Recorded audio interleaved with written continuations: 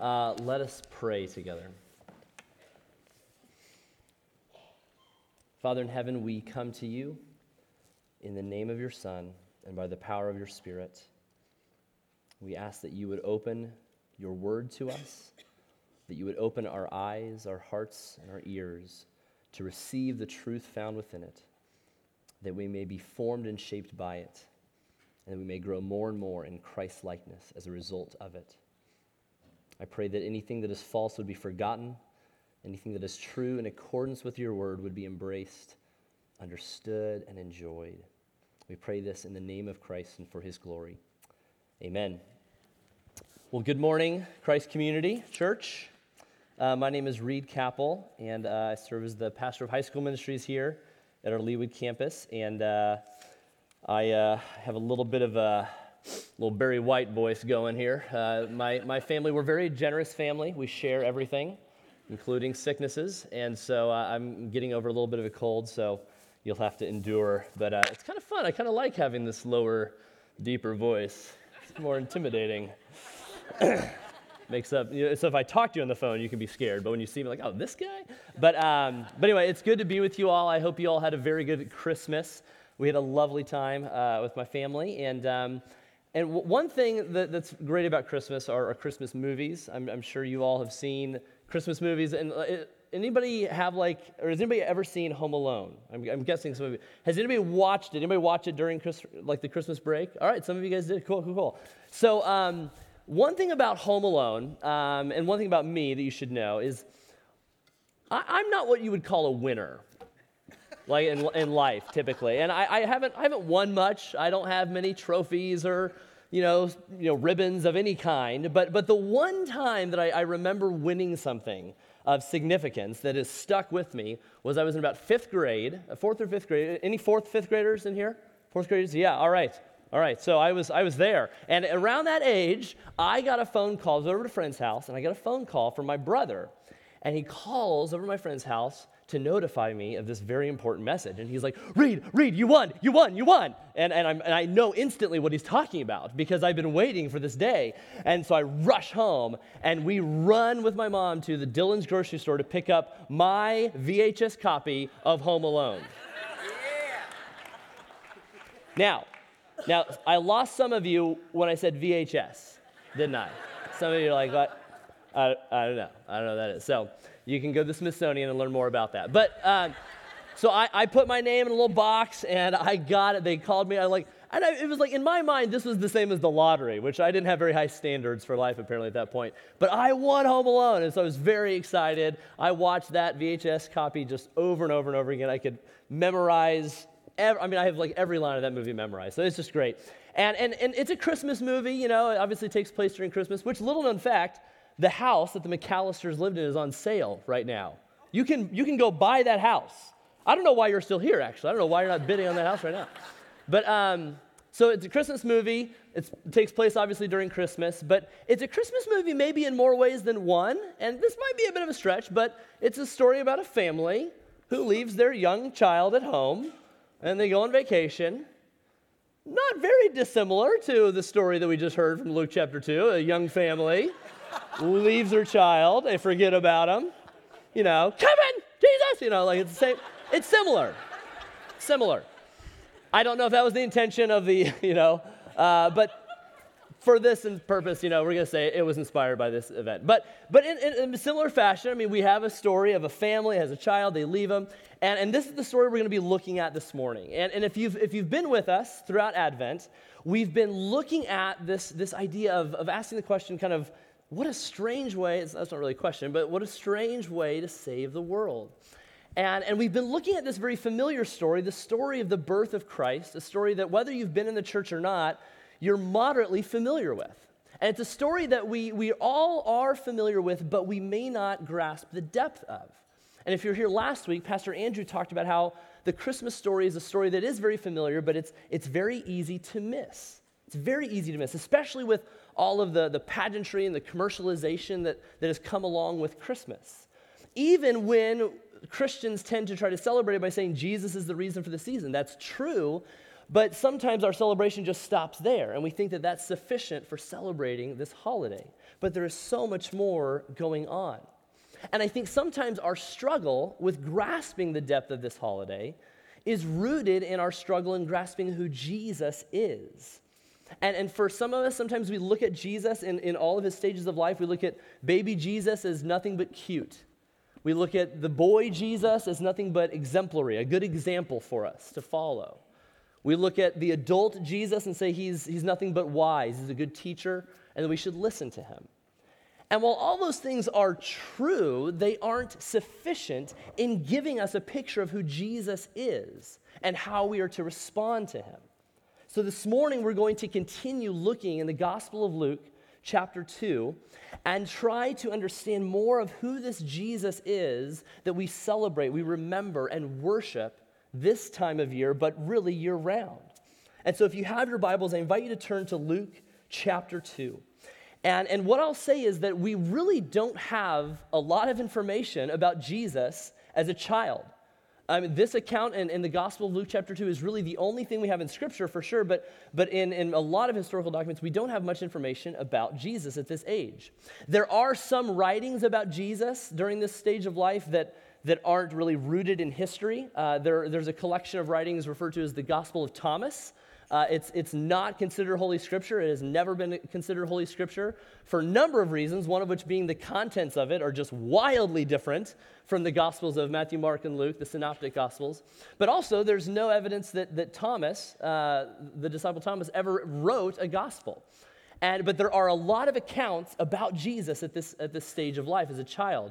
And they were written mostly to appease the desires of many Christians who wanted to learn about Jesus as a child. Like, we're worshiping this man, this God-man, but we know nothing about his childhood. We'd love to learn more about him.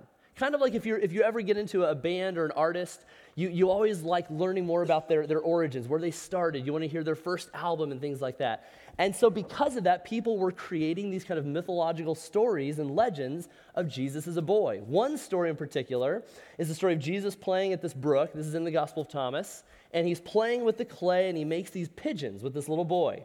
And this little boy tattles on Jesus, you know. It's just like, you picked the wrong guy to tattle on. But he goes and he tells Joseph, Jesus' father, hey, your son is making pigeons, and it's the Sabbath, and you're not allowed to do that. So Joseph comes out, and he's like, Jesus, what are you doing? You think you're Lord of the Sabbath? And he is. That's a Bible joke. But he comes out and he says, he reprimands Jesus for making these birds. And then Jesus claps his hands and the birds come to life and they fly away and all were amazed. Now that's a cool story. It's kind of neat. Another story in the Gospel of Thomas, I believe Thomas is Jesus throws a rock at a kid and he kills him. And he falls dead, but then Jesus resurrects him. And the mother is celebrating and everyone's happy. Now these stories are very different from what we have in the Gospel of Luke. In fact, when you compare those stories to the Gospel of Luke, Luke is really boring, It's just like he just grew in wisdom and stature. Okay, great. I'd love to see, some pigeon fly out, somewhere. There's nothing going on here. And what's interesting is that when you compare the accounts of Thomas to Luke, Luke is really boring, but I believe it points to the credibility of Luke's historical account. If these wild stories actually took place, Luke would have pointed to it. But Luke, in his intention of writing this book, was not to entertain people, was not to kind of reveal information about Jesus that people wanted to know. He is only interested in reporting the facts. And all he has is a very simple story of the birth of Jesus. A very ordinary story, actually, which is very interesting. And as we look more into the story of who Jesus was, we're going to find that Jesus actually is much more ordinary in some ways than we think. And that has something to say about our lives, which we'll get to in a moment. But I think it would be helpful just to kind of give an overview of the story, walk us through it again. So we have Jesus, Mary, and Joseph. They go to Jerusalem for the Passover, which is about a week-long celebration. And they're there, they're celebrating, they have a great time, and then they're packing up to leave. They have their Passover souvenirs, their I Heart Jerusalem t-shirts and everything, and they're heading back home. And they're on their journey, and typically you travel with extended family, and so, but a day goes by on their journey, and they realize, where is Jesus? And he's not with them. Similar to Home Alone once again. And so they freak out and they have to turn back around another day's journey back to Jerusalem, spend a third day trying to find him, and they finally find him in the temple. Now, before you criticize Mary and Joseph, I knew they shouldn't have gotten married so young, they're very irresponsible. That's you can't use that argument here. It was typical to travel with family, and so everybody kind of shared the responsibility of caring for everybody. So it wasn't just all on Mary and Joseph. So this isn't an argument against getting married early. But the point is that Jesus is lost. He's back in Jerusalem, and Mary and Joseph come to him. And they find him in the temple, and he is sitting amongst the teachers of the law. And he's listening to them, and he's asking questions, and he is answering their questions. And at a first glance, it just looks like Jesus has this kind of humble posture of learning, which is true, but typically in the style of rabbinic teaching, a rabbi would sit with his students and ask questions. And that was actually a display of authority. And what we see is that Jesus is doing that very thing. At the age of 12, is acting like a rabbi. And we know that because Luke responds by saying, in the way that he responded, Jesus' answers to his questions, they were amazed. They were amazed by him. And this word amazed is used by Luke often in his accounts, and it's almost always used in response to something Jesus has said or done that is either miraculous or pointing to the divine. And in this moment, Jesus is displaying some kind of authority in the way that he asks his questions and answers their questions that is showing that there's something more to this child than what we might imagine. And then Mary confronts Jesus. And it's this moment where we think maybe this is the one place where Jesus is naughty. Maybe this is the one place he made a mistake, because it says that he made his parents anxious. And they come to him and they say, why have you done this? And then Jesus responds in saying, why were you looking for me? Did you not know I would be in my Father's house? And then it says that Mary and Joseph were astonished or confused, which is very interesting, which we'll get to in a second. But then it says, they went home, and Mary treasured these things in her heart. So this moment that did create a lot of stress and anxiety was actually a moment that was deeply treasured by Mary. Why?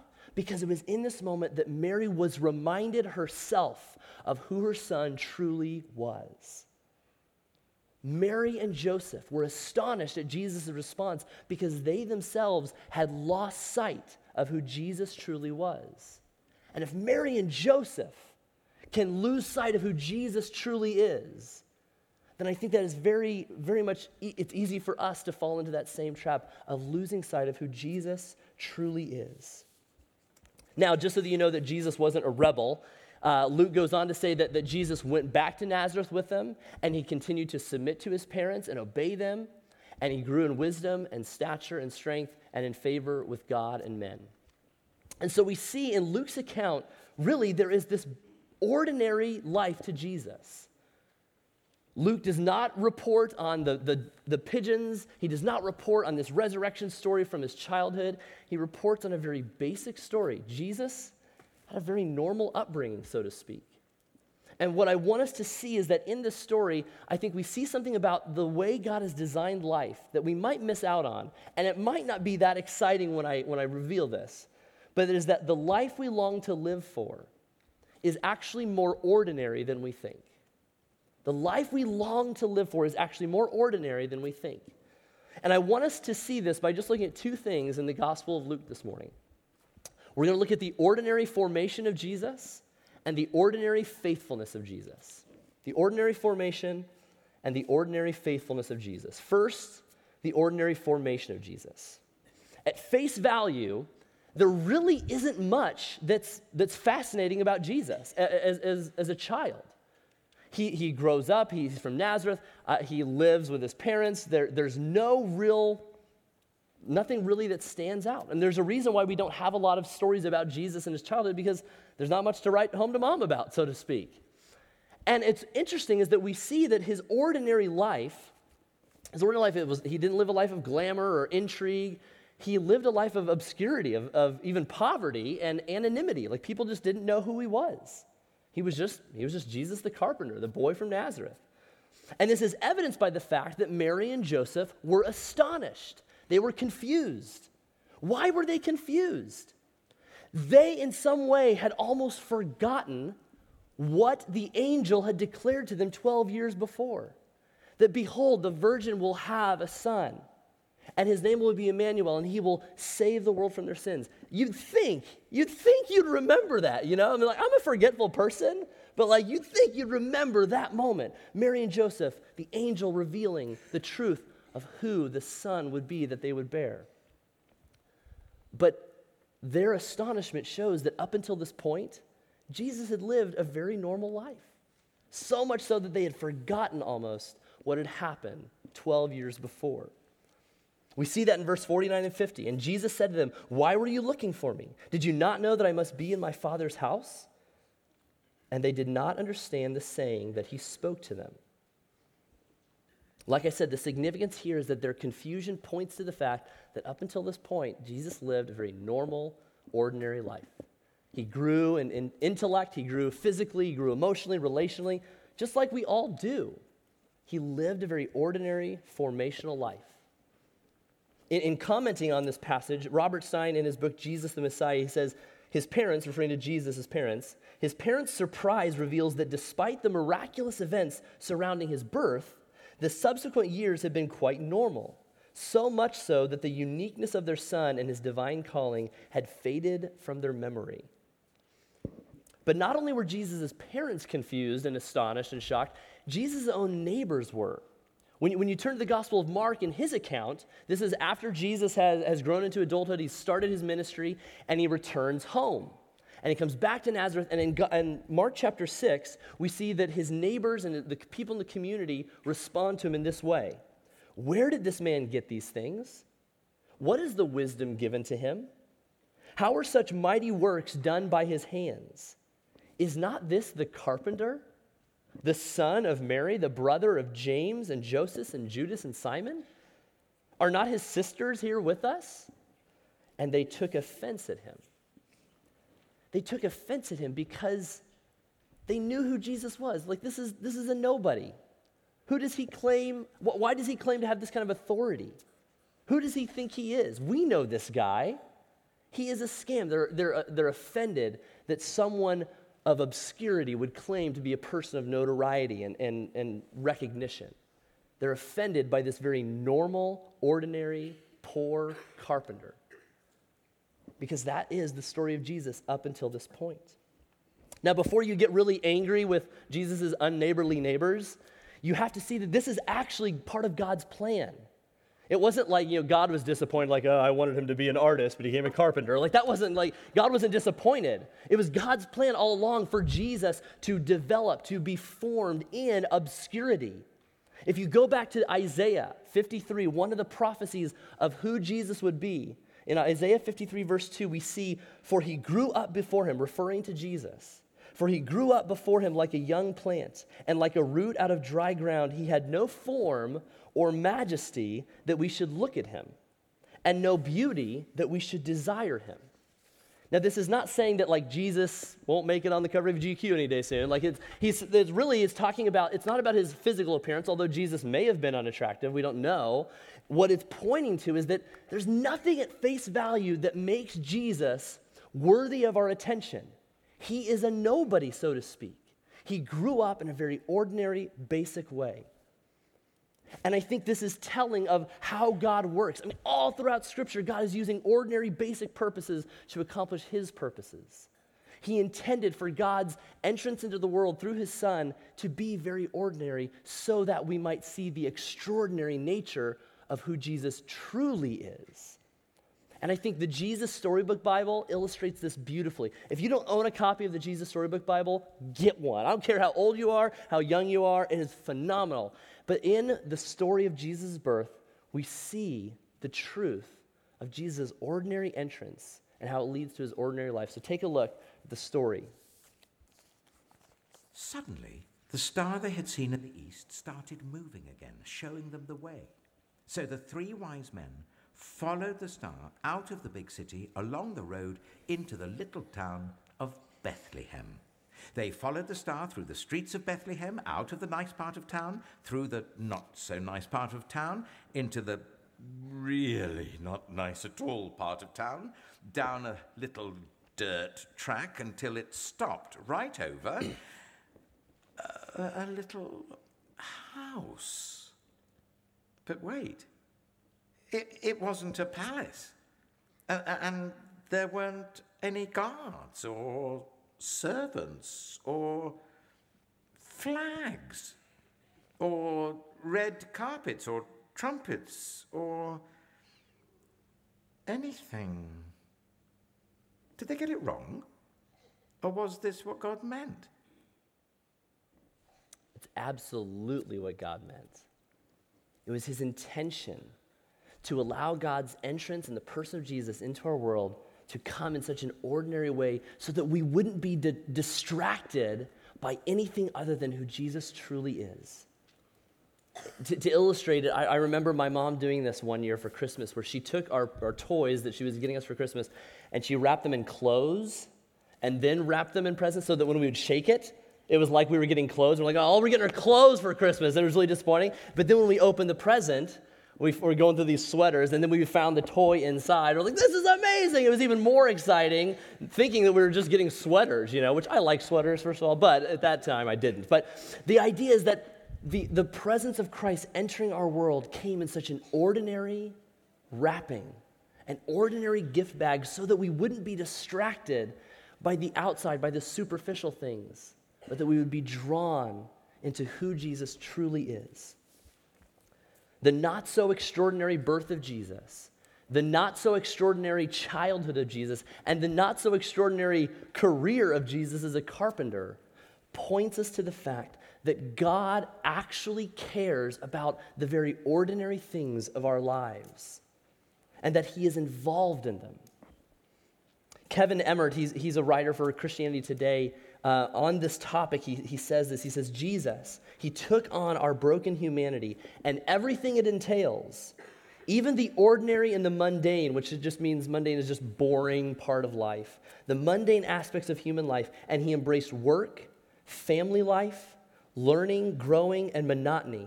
And Jesus lived an ordinary life for most of his years, and in so doing, affirmed its goodness. He affirmed the goodness of living an ordinary life.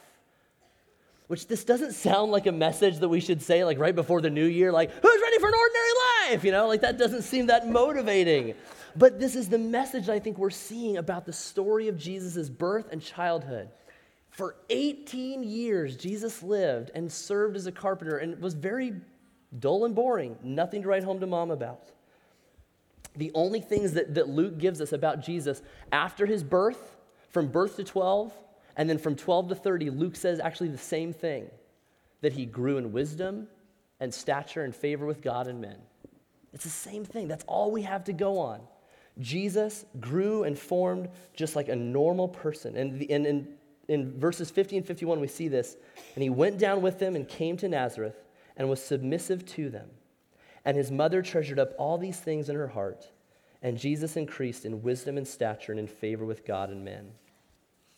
The King of Kings and the Lord of Lords lived for 18 years as a humble, submissive child and employee, which is very interesting.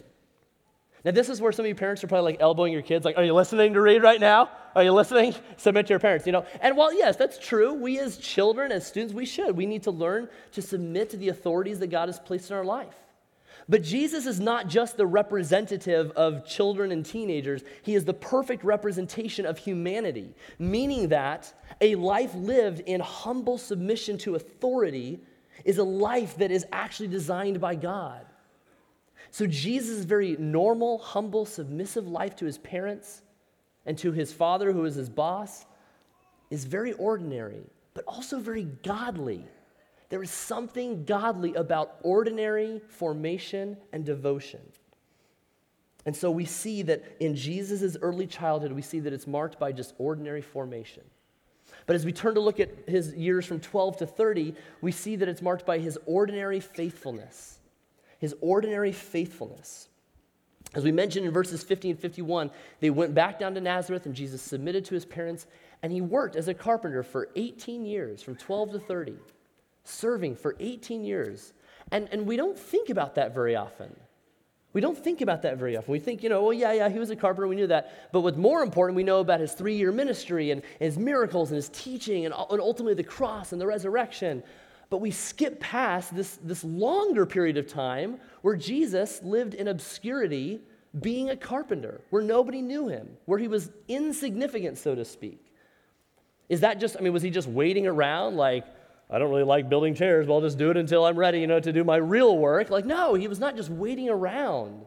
But there's something significant about this period of time where Jesus was ordinarily faithful in the calling on his life at that time. For 18 years, Jesus served as a carpenter. Sometimes we move so quickly from the cradle to the cross that we miss the carpenter shop. And I think there's something very important to see here, that if we don't look clearly, we'll miss out on what it means to live this very ordinarily faithful life that I believe God has designed us to live in some ways. I think that the seemingly insignificant and shockingly normal life of Jesus shows us that God values the ordinary, and that he is not only values it, but he is present in the ordinary things of our life. And you may think that's a boring point, like why are we talking about the insignificant parts of our life? Well, if we're going to be honest, it's probably because the majority of our day feels insignificant. If we're just honest, like there's so much of our day that feels like we're just kind of going through the motions, and this is a waste of time, and these are pointless tasks, whether it's a chore at home, it's an assignment at school, it's a job you're doing at work, whatever it may be, we feel like it's a waste of time.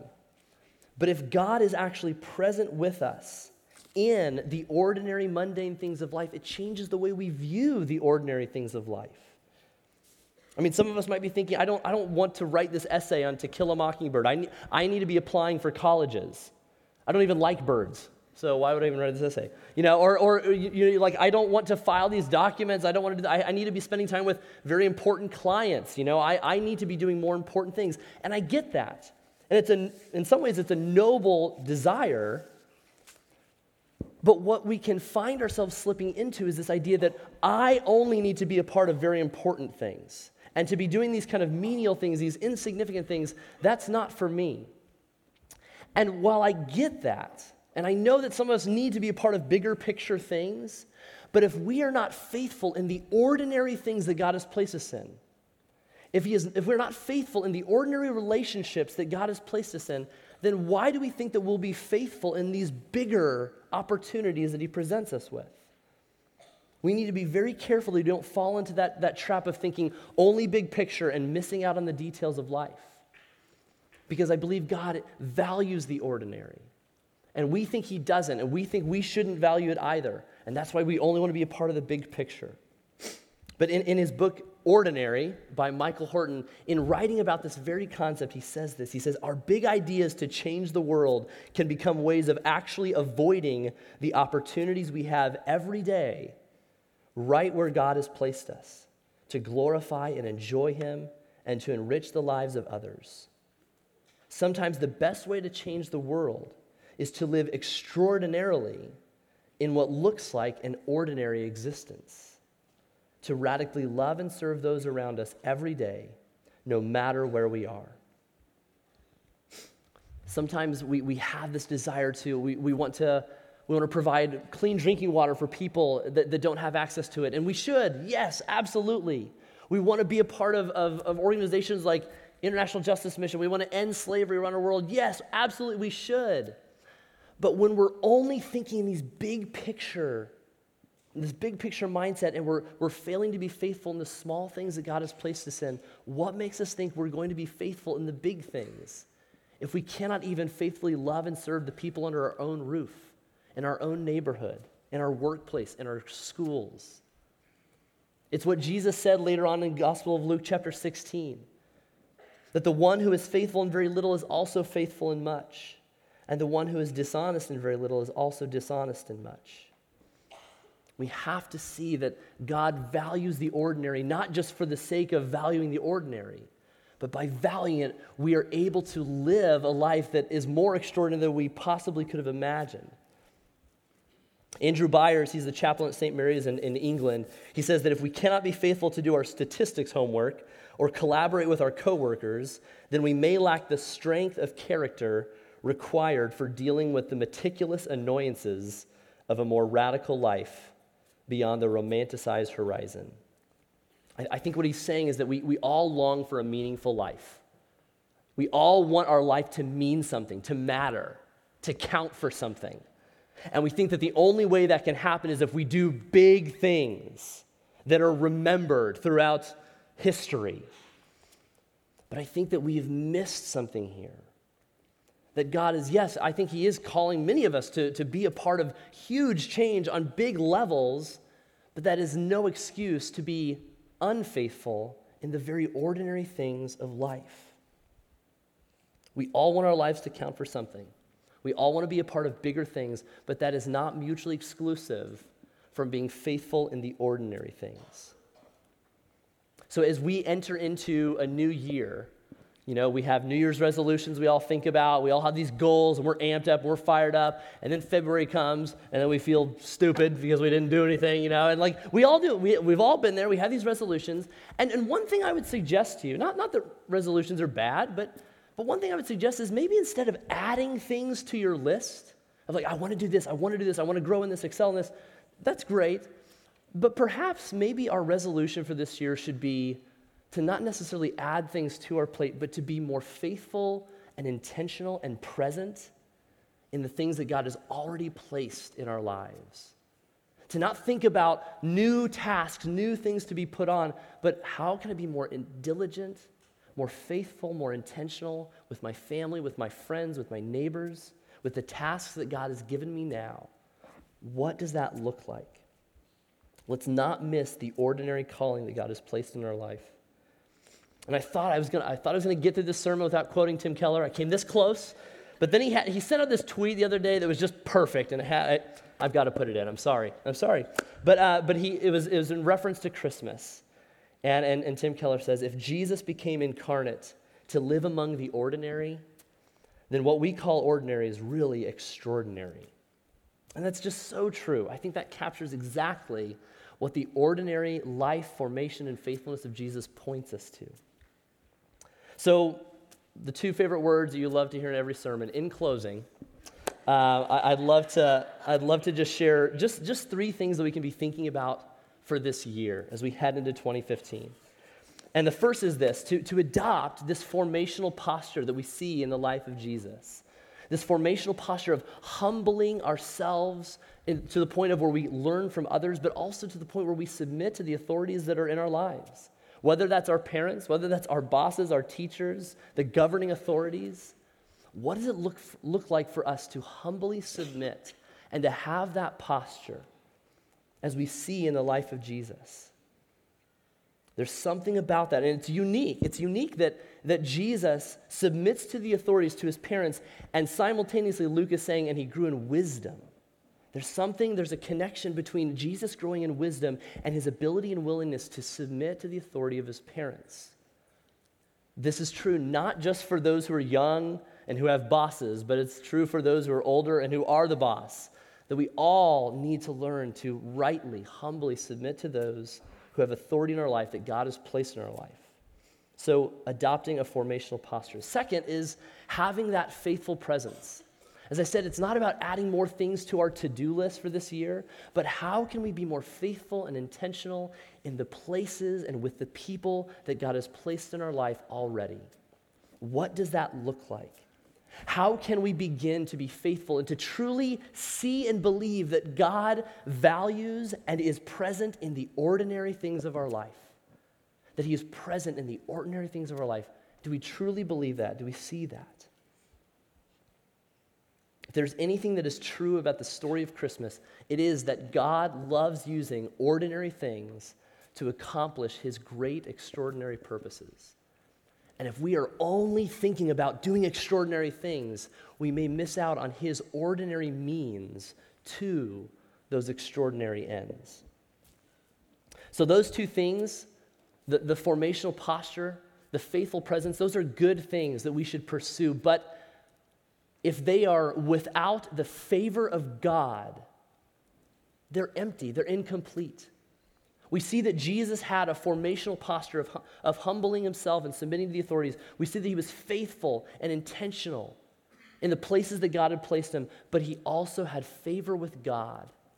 And so this thing that I would also encourage us to meditate on and reflect on is yes, am I pursuing a formational posture of humility and submission? Am I being faithfully present in my life? But all of that really means nothing if we have not come to find a favorable position with God. If we have not come to find ourselves having the favor of God that is extended to all by virtue of Jesus Christ. That is the purpose of this story. It is not just for us to say, I need to be more faithful in the ordinary.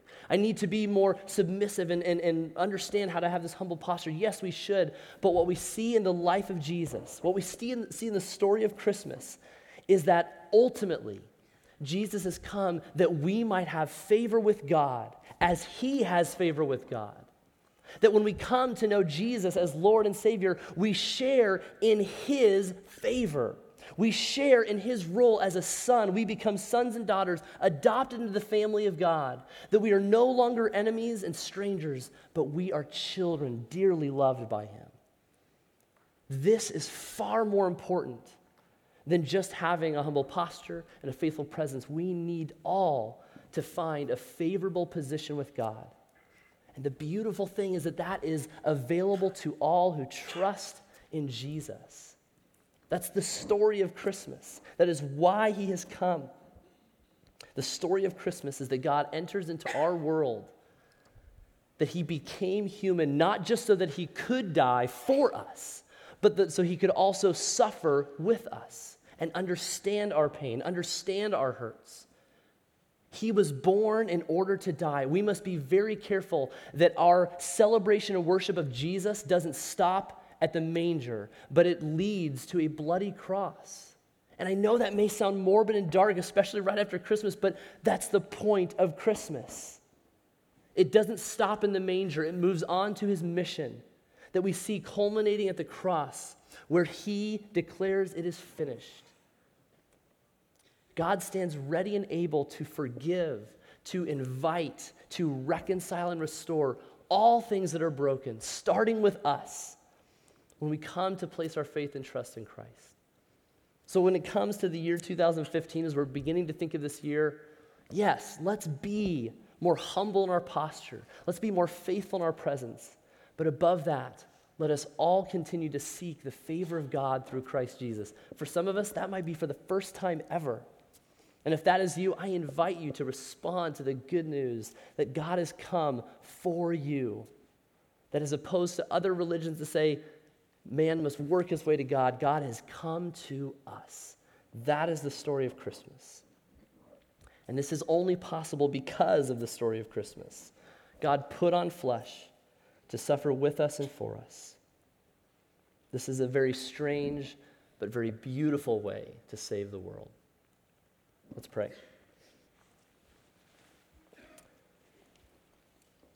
Father in heaven, we ask that you would open our eyes to see you more fully, that you would give us the hands to serve more faithfully, that you would give us minds to think deeply about who you are. And so, Lord, I ask that you would equip us to be your servants who are faithful in the ordinary things of life, that we would be humble in our posture of submitting to those in authority over us. But above all, Lord, may you grant us the grace to find favor with you, not through what we have done, or not what through we do, but through what Christ has already done for us. We pray this all in his name and for his glory. Amen.